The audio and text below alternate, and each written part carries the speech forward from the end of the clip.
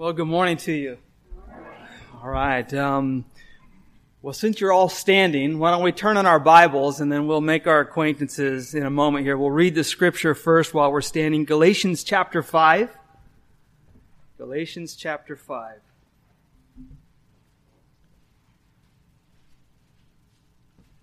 This morning we're going to be discussing the job of restoration. Restoration not in a car, not in a house, but in a life.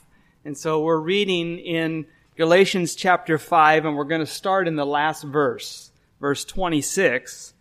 And then we're going to read the first few verses of chapter 6 here. So Galatians 5, verse 26. Let us not become conceited, provoking one another, envying one another.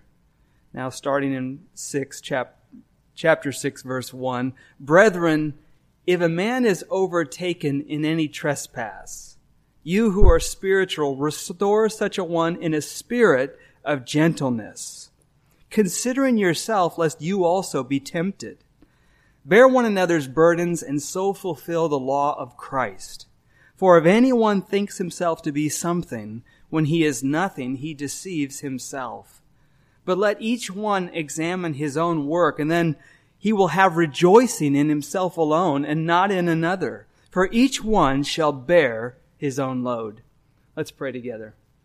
Lord, we want to thank you that as a family today we've been able to sit at your feet. Already, Lord, your Holy Spirit has met us here. You have already spoken to our hearts and minds. And Lord, we've already expressed our hearts to you, how we love you, how we praise you, how we found you to be faithful over and over again. And yet today we're once again amazed at your grace towards us. Lord, thank you for your wonderful love for us, Lord. And thank you for the body here at Calvary Manteca. We realize, Lord, we're not in this alone, though. We pray for every brother and sister in this city and the cities around it, Lord. Those people who are worshiping you, we come together and we say you are a great God. And we pray that you would speak to us today by your Holy Spirit. In Jesus' name, amen. All right, you may be seated. It is wonderful to be here with you, and I just want to, I think Pastor Pat really shared my heart. I've known Sandy as well, going way back as well, and little Henry and Audrey, I saw them as babies, and so it's such a privilege to be part of this family, and Pastor Pat's have been a wonderful support to me and an encouragement many, many times. And I just want to say also, I really appreciate this fellowship. I'm ministered actually to as well in the worship, in the praise, and all of that. So I pray that the Lord really encourages your hearts this morning, and I pray that the Lord speaks through His Word today. When I bring up this word restoration, one of the things that come to mind for me is the idea of renovating an old house. And I've never done this. I've owned an old house before, but I've never restored a house, never really renovated it, a really old place. And, you know, there's a dream for a lot of people of owning an old home, and you can gather from talking to different folks the stories and the experiences that they've had. It's something very unique for every single family who goes through a restoration process. First, you know, there's that first sighting of the home. They see this place and it just looks like a dump, you know. And they see the place, and it's all the excitement, what could we do with that place, you know? And the first time they see it, something happens inside of their minds, inside of their hearts, and of course, the low price is somehow appealing to them, of course. And then, you know, they go through the next part of it where they make the purchase, they go through all of that process, they begin to make the move, and then they move in, and then they begin to discover what you would call the faults of the house, right? The house is not perfect. It has its issues. It has its problems there. And then there's all the accompanying sounds in the night. Have you noticed that? It's like, even our house, you know, it's not a very old house, and it makes the weirdest sounds like sometimes. And I'll say to my wife, what is that? She'll just say, it's just the house, you know. It's like, what does that mean, you know? But even after, you know, they go through the renovations, or I should really say in the midst of the renovations, you realize that they take a step forward, right? and then you take a step back. You take a step forward, and then you take a step back. And I don't care how beautiful the house becomes when your main sewer line backs up. Is there a problem or what? I mean, everything changes then, doesn't it? I don't care how pretty it is at that point. So you know what it's like. You go through all these different places and changes. And that married couple, when they look at their house, they say these kinds of things. If only the walls could talk, right? Because the walls have seen a lot. And that what they're saying to you is that a lot of love has gone into that place. But what they really mean is a lot of blood, sweat, and tears went into that place. And it was a lot of work. And restoration is a dirty work. It's a hard work. You can't always tell when the restoration's ever going to end. You know? I don't know. I've got some friends, and for some reason, those of you in the trades, you construction guys especially and gals, I've noticed that your houses take the longest to renovate. Yeah, you know why? Because you keep going. You keep going. You never stop. And you're always doing something, and you're always going and moving. But the homeowners, when they look back on that era of restoration, they're really speaking of a whole season of their life. And with all the careful considerations that came with it, the hours and hours of hard work, all of that was difficult. But here's what's important to remember about it is that was a labor of love. Restoration is a labor of love. And here we are. We've opened the book of Galatians this morning. If you know very much about Galatians, here's the problem. All of this hard work of love, the selfless part, the other-centered part about love, that's actually what was lacking in the Galatian church. Now, before you come to any conclusion in your mind that it's because these people were just sinful folks and maybe they just weren't the nicest bunch around, what's interesting is that there was a reason why they lost their loving eyes towards one another. And it's a little bit of a surprise. It was because they were drifting to becoming more religious.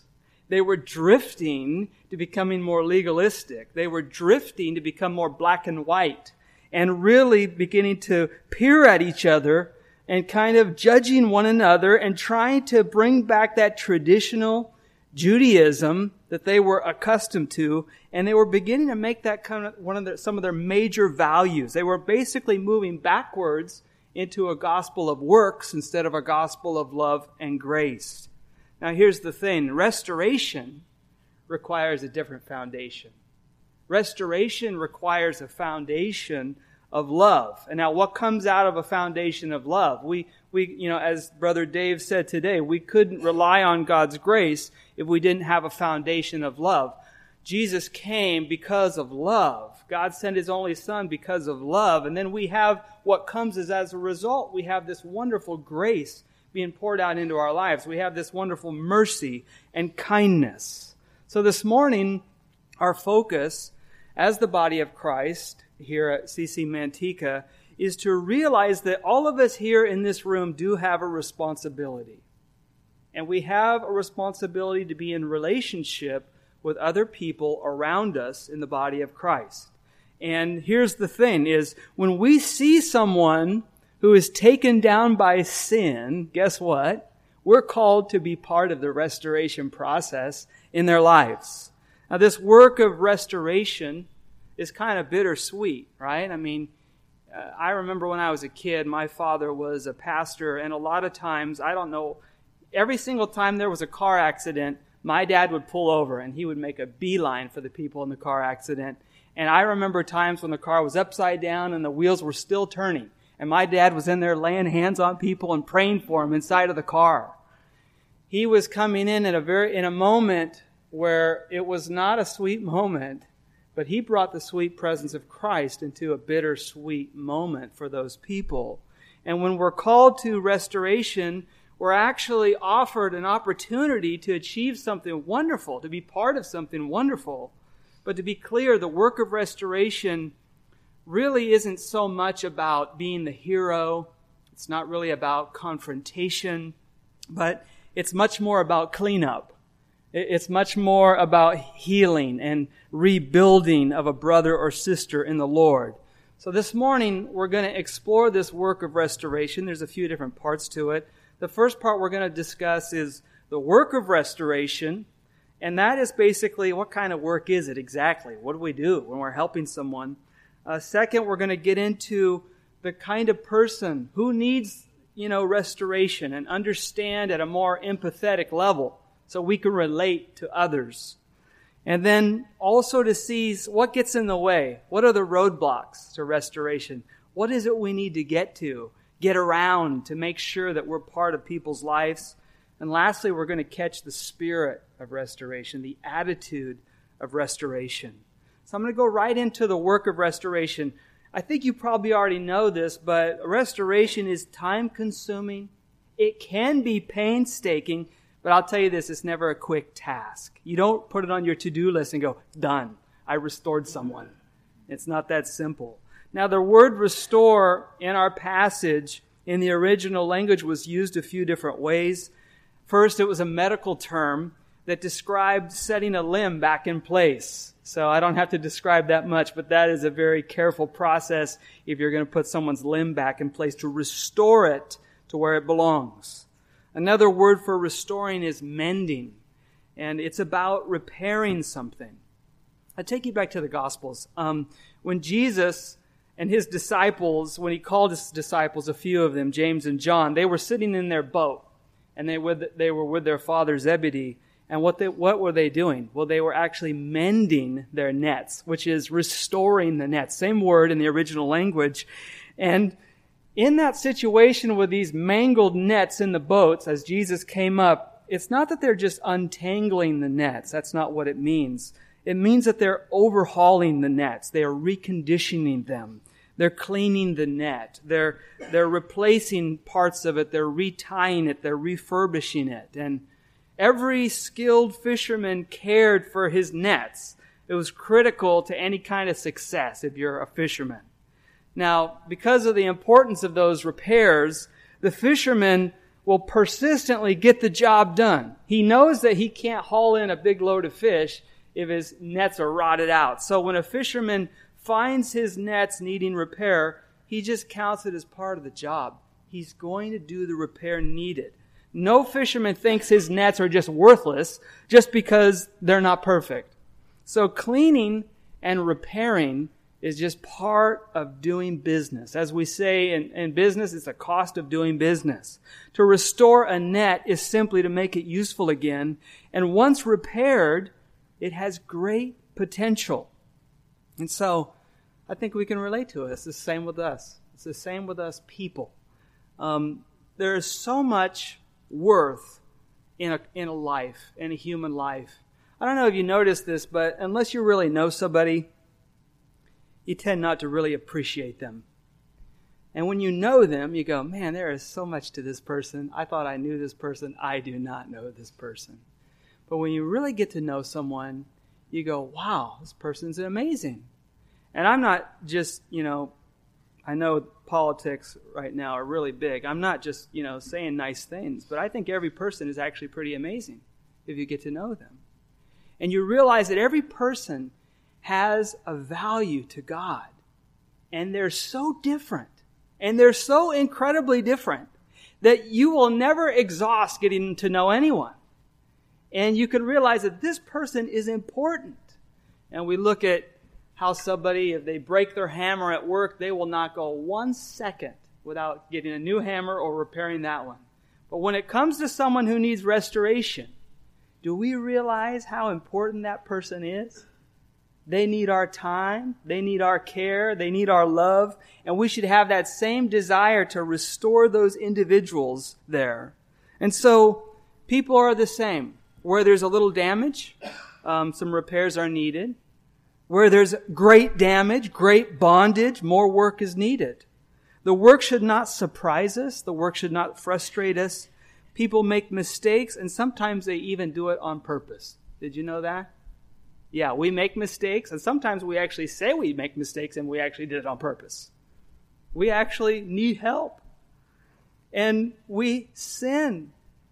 It's interesting, sometimes people are surprised when they see sin in another life. Martin Luther, who is the father of the Reformation, he addressed this when he actually wrote on Galations. He said, "What is more human than for a human being to fall, to be deceived, and to sin?" And we don't obviously have to be surprised by sin. We don't have to always be appalled by sin. Being appalled by sin doesn't make you godly. Being appalled by sin, that's not how it works. But it does show you're a little out of touch. And we want to gain the heart of the Lord Jesus when we see sin so that we can minister and represent the Lord Jesus in that situation. Let's talk about the person who requires restoration. The person requiring the restoration. Verse 1 says, "Brethren, if a man is overtaken in any trespass." Now, this word overtaken is a little bit different because it means if someone is startled or surprised, taken by surprise is what that's speaking to. And then that word trespass here means a lapse or deviation from truth and uprightness. And in that text we see that the sinner is someone who has simply fallen into sin, not someone who is habitually in sin or maybe completely outside of Christian fellowship. But this is referring to that person who fell to the sin that easily besets us from Hebrews chapter 12, verse 1. In that situation, in that person's life, the moment got out of hand and they fell in their weakness, or perhaps they were startled by temptation in that situation. I think we all know this happens all the time. It happens all around us. It happens to us. I want to give you a couple scenarios. Sometimes it's good to look at how this plays out in someone's life. Jane and John. Jane was unprepared for the environment she entered. It was a social gathering. She knew that she was putting herself in what could be a compromising situation. Her plan was just to slip away if needed, if the night went the wrong direction. But who would have thought that she would fall under the pressure of temptation? She was free from that for so many years. Now John expectedly faced a conflict, and it felt like an attack. He was clearly provoked, but he didn't know he was capable of that kind of response. He'd never as much laid a finger on someone, let alone this. He fell hard under the pressure, and oh, how he regretted it. You know that regret? And now the fallout. There's a fallout for sin, isn't there? Jane and John, these are our imaginary figures, but so much for reputations. Now the cat is out of the bag after the sin has been exposed. And sometimes innocence is lost in a flurry of activity and emotion, and a dignified reputation is hard to get back again. And so this is the feel of the passage where Paul is showing us that these people have fallen into sin. Paul is actually speaking of a rhetorical scenario that shows that this person was overtaken in some kind of trespass, any kind actually, any trespass for that matter. Now, instead, when you see this, let me back up. You wouldn't say when you saw this particular scripture, this dummy, why did they fall into sin? No, instead you would say, it could have been me. That poor gal or that poor guy, I'm sure they're taking it hard. And this is the sentiment of the text. And this person is guilty, absolutely. The person sinned, yes.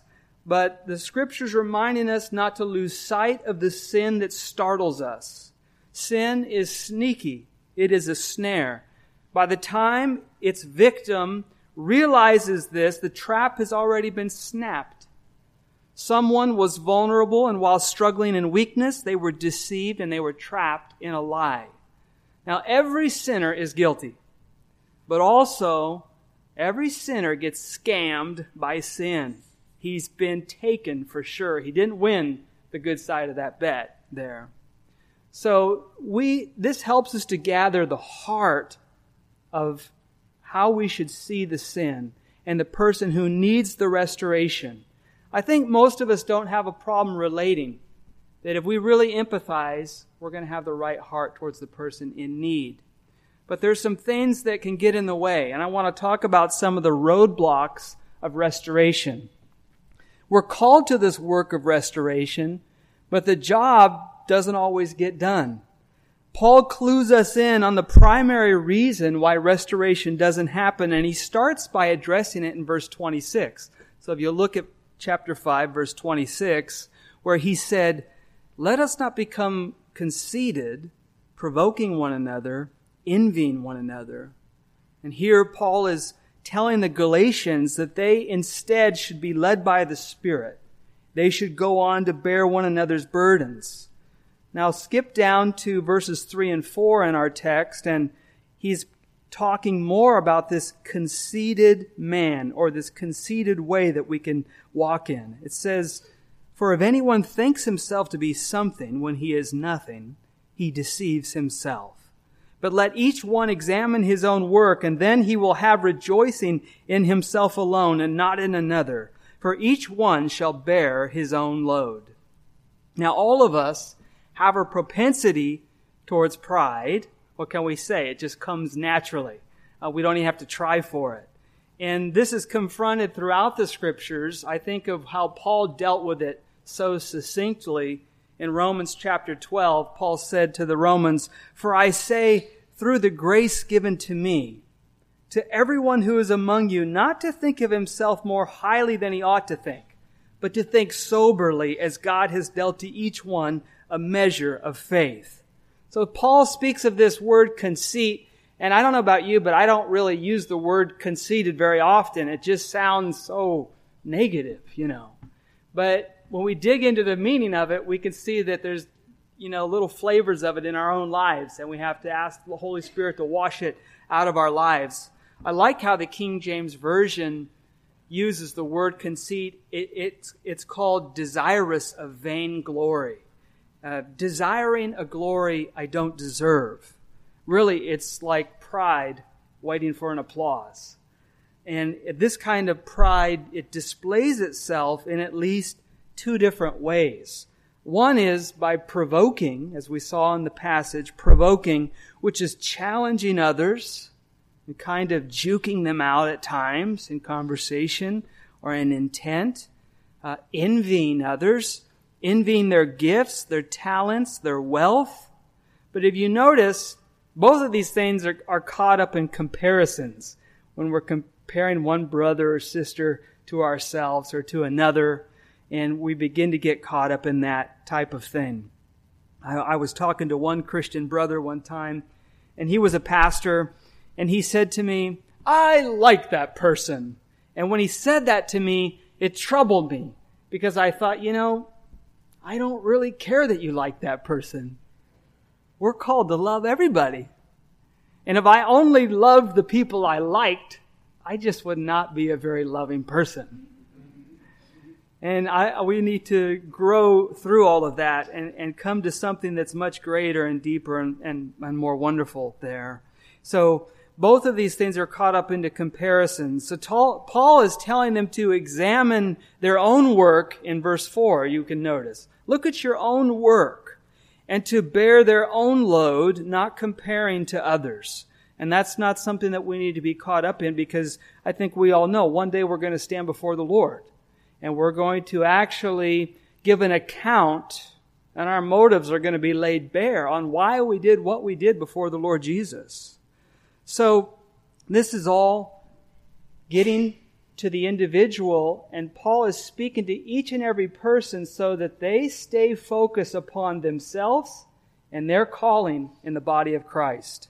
Now, I've found that when it comes to someone who needs to be restored, that part of the fallout for that person is who found out about the sin. Part of the fallout is who saw the sin, who first talked to the person. Sometimes the fallout of a failure is contingent upon those who witness it, who saw the deed, who saw the sin. How will they react when they find out? I don't know about you, but you don't want to be caught. I don't want to be caught stealing by a reckless man twice my size. If I'm going to be caught stealing, I want to be caught by, a little elderly gal who's 90 pounds soaking wet, half blind.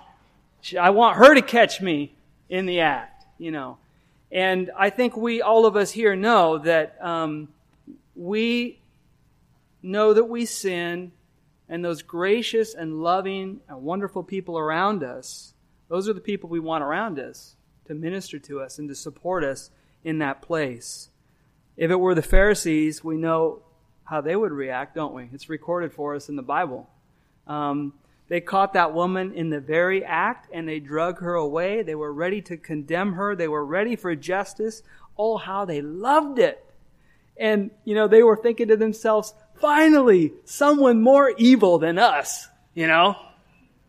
And you don't want to be caught by those kind of people. I look back and I'm so thankful for the gracious ones that encountered me in my teen years who were gentle and gracious with me and never saw my sin, but saw me as a person. And I thought that was a wonderful thing. But our situations can be, less sensational of all this, but conceit comes in many forms. It can be subtle as the glancing away from someone or just avoiding someone or the silence that person gets and depriving the person from our warmth or depriving them from our fellowship. Or it can be just blatantly obvious that we don't have the time and attention for the burdens of others. It says, my time and enjoyment can't be sacrificed for someone who got themselves into a mess. And I know that all of us can have self-righteous seasons in our life. And I still look back on something I said. I have 3 elder sisters, and I still remember one of the things I said to one of my sisters, just so self-righteous. I said, well, you reap what you sow. I look back to think I ever said that to anyone, especially someone I loved. And we see that has to be confronted even in us. So this is a problem that we're confronted with, every single one of us. Here's the question we can ask ourselves, a few. How do we react to those who act a little more sinful than us? How do we react to those folks? They just act a little more sinful than we do. What is our attitude towards someone more talented than us? What if they're more beautiful than us? What if they're more spiritual than us? We know that they have flaws. They have sins and imperfections. How do we view them? How do we view them? When you encounter someone down and out because of sin, say to yourself, today they fell, tomorrow I could fall the same way. It changes everything. When you see someone else fall, say to yourself, tomorrow I could fall the same way. And this brings us to the spirit of restoration. Really, it's the attitude, it's the personality of restoration. I don't care if you have a personality that's type A, type B, type Z, it doesn't matter. It's not about that. You got to have the mind of Christ. And you have to be able to convey empathy and love, and this has to come by the power of the Holy Spirit working in your life. The spirit of restoration, it says in verse 1, is found in gentleness or meekness. That is the word, gentleness. It reads, restore such a one in a spirit of gentleness. I think of the words of Isaiah, which Jesus actually fulfilled in his earthly ministry, as it says in the book in the Gospel of Matthew. In his humility, Jesus fulfilled this prophecy. A bruised reed he will not break, and smoking flax he will not quench. Jesus was gentle and lowly of heart. We realize that in our words and our discussions and what we say, we need to bring gentleness. Proverbs 25:15, a gentle tongue breaks a bone. Jesus is obviously our example. In his whole ministry, he came close to those who were down and out, and he approached them with gentleness and meekness. And that is the spirit of restoration. It's to be found with meekness. Next, the spirit of restoration is found in love, but it's specifically a love that bears the load for others. It's a love that bears the load for others. And as you saw in verse 2, it says, bear one another's burdens and so fulfill the law of Christ. What is the law of Christ? Say it out loud. One word. What is the law of Christ? Love. Love is the law of Christ. And John 13, Jesus said, A new commandment I give to you, that you love one another as I have loved you.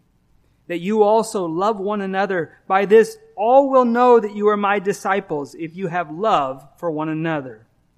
Now, Christians who are walking in sync with their Savior live their lives for others. The hardest work that they do is not for themselves, but for others. You know, it's actually easy to work for yourself. You know that, right? You get paid. When you work for others, you don't. And it is an others-centered way of life. They don't need to be good people. We aren't good people.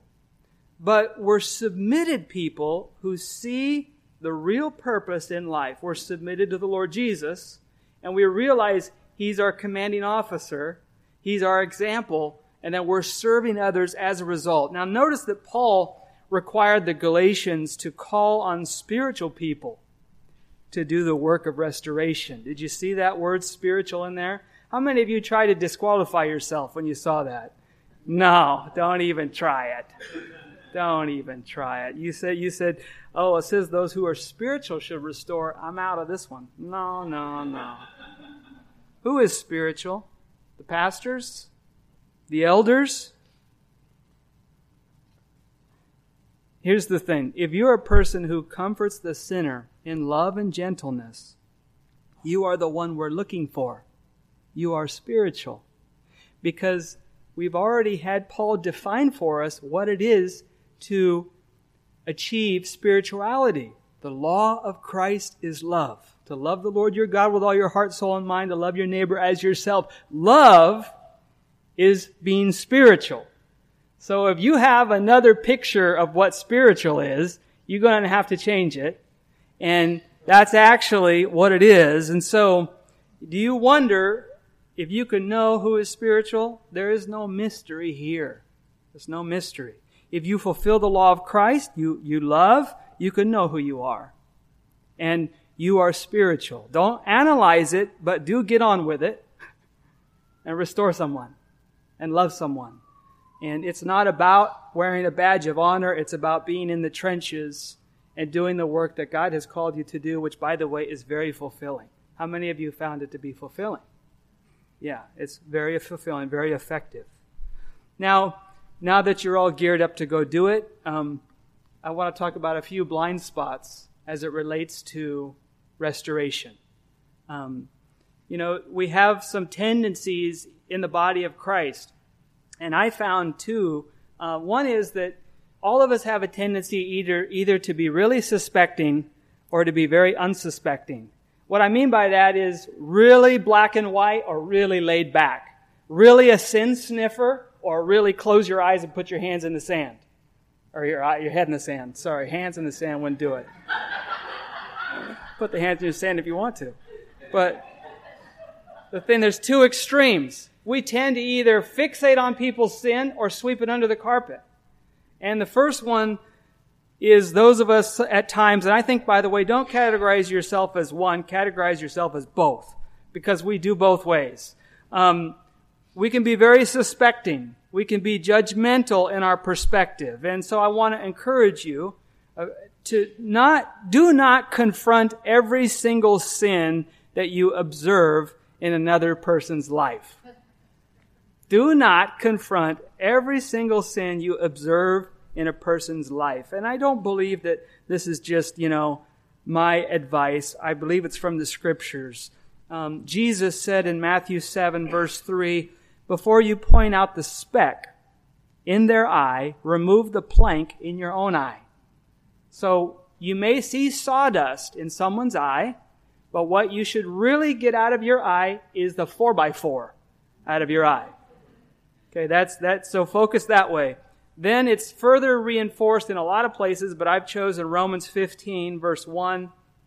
Paul said to the Romans, bear with the scruples of the weak, considering their vulnerabilities and weaknesses, doing nothing to please ourselves.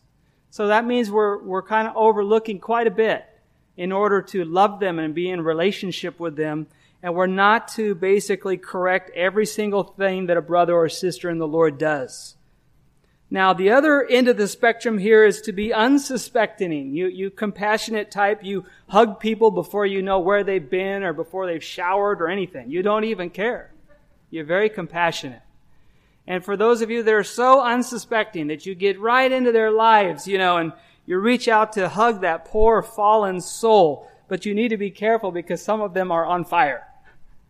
And the Bible says that they need to be saved with urgency. And we do need to be careful. There are some that are actually right in the trenches of their sin, and they would love to pull you down with them. And the exhortation that we get is from Jude, verse 23. Jude warns us. He says, "But others save with fear, pulling them out of the fire, hating even the garment defiled by the flesh." So in that place, we're to be careful and realize that we're not to blend into that world, but we are to show them love, to admonish them according to the Scriptures, and to encourage them to return to the Lord. Now, regardless if you're suspecting or unsuspecting, this is to everyone. We need to never lose the heart of restoration, and that is the heart of love. Now, Jesus always operated out of love. Paul constantly expressed a motivation of love in all the epistles. As the Corinthians, as an example, were dealing with a man overtaken with sin. They had the same problem as everybody else. Paul said to them, "You ought rather to forgive and comfort him, lest perhaps such a one be swallowed up with too much sorrow." I mean, Paul was speaking. I consider Paul to be an extremely tough guy, but he was also very parental. And just like a mom or a dad, he's giving them really loving advice, saying to them, you ought to rather forgive them, comfort them, lest perhaps such a one be swallowed up with too much sorrow. I can remember again in my early days of Christian service, I was in an environment that was quite legalistic. And man, it's so easy to lay it on thick with people. I mean, it's just to make I can't believe you would do something so disgusting. And we can talk that way to people and our kids and everything. And we just look at that and we go, it is so not like the Lord. And so Paul had to actually remind the Corinthians not to forget a few things. He was saying to them, don't forget to forgive. It's a novel idea. Don't forget to comfort. Don't forget to love. And all of that is very, very important. And the fact that it's in the Bible for us to realize that Christians still need to hear it is just a reminder to us there's no time in our life where we're not going to have to really be exhorted in these areas of forgiving, comforting, and loving, especially the sinners who are really failing. And then in that same passage, 2 Corinthians chapter 2, by the way, is where it's at. Just a little verse down, Paul says to him, "Therefore I urge you to reaffirm your love to him." Reaffirm your love to him. Sure, he knows you love him. No, the Apostle Paul is telling you to reaffirm your love for them. And that is something that we're called to do and express that. If you're someone who never says, I love you, you need to work on that. You're going to have to find a way to actually express that love so you can reaffirm that brother or sister in the Lord. Remember that love covers a multitude of sins. And remember Proverbs 17:17, a friend loves at all times, and a brother is born for adversity. Now, there is a great cost to overlooking our role in restoration. When we're helping someone out, when we're building something up, not aiding in the restoration process is like ignoring a cut and allowing it to be infected. And it's so ridiculous. I don't know if you've known anybody who's actually had just the smallest little abrasion on their body, but they work so hard and tough and they just don't wash and they just cover it with duct tape, these guys. And then what happens? I go and visit them in the hospital. And it's like these big, giant, burly men have staph infections. How tough are you now? Huh? Not so tough, huh? Yeah. And you got IVs all over the place and in the hospital for weeks and weeks. Why? Because you just didn't think that you should wash the cut and put a Band-Aid on it? Smooth, buddy. You know. But we act the same way when it comes to those of us around us who they need to be cared for. They need to be restored. And it may seem like a small matter to you. You might have to go out of your way to minister to them and to love them and to help them. But each one of us is called to do this. And, some stupid little sin or failure can just completely take a person out from Christian fellowship. And how unnecessary that is. And we don't want to stand by unaffected by the sins and the hardships of others. Each one of us is called to bear our own load or responsibility. In verse 5. Each one of us is called to bear our own load. This has more than one meaning to it because Paul, by the Holy Spirit, is saying something pretty amazing. Hey, listen, don't try to bear somebody else's load and go condemning them. Bear your own load, he's saying. Realize you're going to stand before the Lord one day, and you're actually going to have to answer for how you treated others in the body of Christ and even those outside of the body of Christ, because that's your ministry. And Paul spoke of that in 2 Corinthians chapter 5, where he said, "For this we will give an account at the judgment seat of Christ." That how you treated those brothers and sisters in the Lord, you will answer for before the Lord. Not for your salvation, but for rewards in the kingdom of God. That we will actually be rewarded for how we submitted to the Lord Jesus in our service, in our ministry, and loving people at their level. As Jesus' disciples, he wants us to take care of his children. I don't know about you, but if you wanted to punish me, put me as a daycare worker. I think I would go insane. But I served as a pastor for about 8.5 years. And after a while, you realize that I'm just kind of like a daycare worker. I'm helping people. I'm making sure they get their snacks. And I'm doing these things. I'm correcting and encouraging and we're having a good time together and on and on and on. But it's about these relationships and caring for one another. And Jesus wants us to take care of his children. They're his children. And we're to care for one another. And then, of course, we have to walk in the humility of knowing we're just one of his kids as well. And that makes us more in touch with his Spirit. So here's the question as we're closing. Where are we today? Where are we right now? All of us who are spiritual need to do the job of restoration. We need to be bearing one another's burdens. And that's fulfilling the law of Christ. And you know what you need to do. Go do it. Good grief. Don't wait. These people need help. If you haven't called anybody and prayed for them in the past week, get to it. If you haven't knelt down with them or sat next to them and prayed for them, get to it. Because it would be like not feeding a child for a week. Don't skip it. It's important to minister to one another. And then some of us here today need to be restored. There's always plenty of people who need to be restored. And you can never tell by how nice their outfits are, by the way. They look good. People need to be restored all the time. They need to be encouraged. They need to be built up. And so I'm encouraging you, those of you that need to be restored, stop hiding out. Don't hide. First, come to the Lord Jesus. Come to God. Hebrews 4:16. Why would you run from a gracious God? You don't have to run from him. It says, Hebrews 4:16, "Let us therefore come boldly to the throne of grace, that we may obtain mercy and find grace to help in time of need." Don't ever run from a gracious God. He loves you. He wants you to run to him and not from him. Secondly, you need to come to a loving brother or sister. Come to a loving brother or sister, because you didn't call them spiritual, but you know they're loving. That means they're spiritual.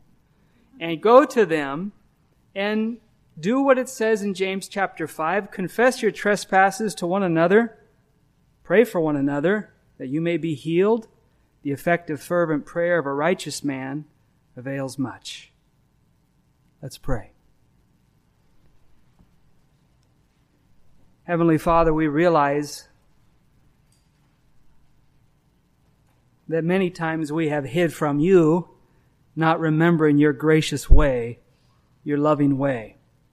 That you're ready to heal and wash us and clean us and restore what only you can restore. We do want to say to you, we realize that against you only have we sinned, and we come to you first and foremost, Lord, asking for you to meet us at our point of need. Realizing, Lord, you're the one who washes us and cleanses us. You're our Father, and we love you today. And Lord, for those of us who know that we're called to minister to our brothers and sisters, will you empower us by your Holy Spirit, that we'd have a heart like yours, that we'd have a loving manner like yours, that we would decrease and you would increase in our lives by your Spirit. Freshly fill us with your Spirit for this wonderful work. And we say this in Jesus' name. Amen.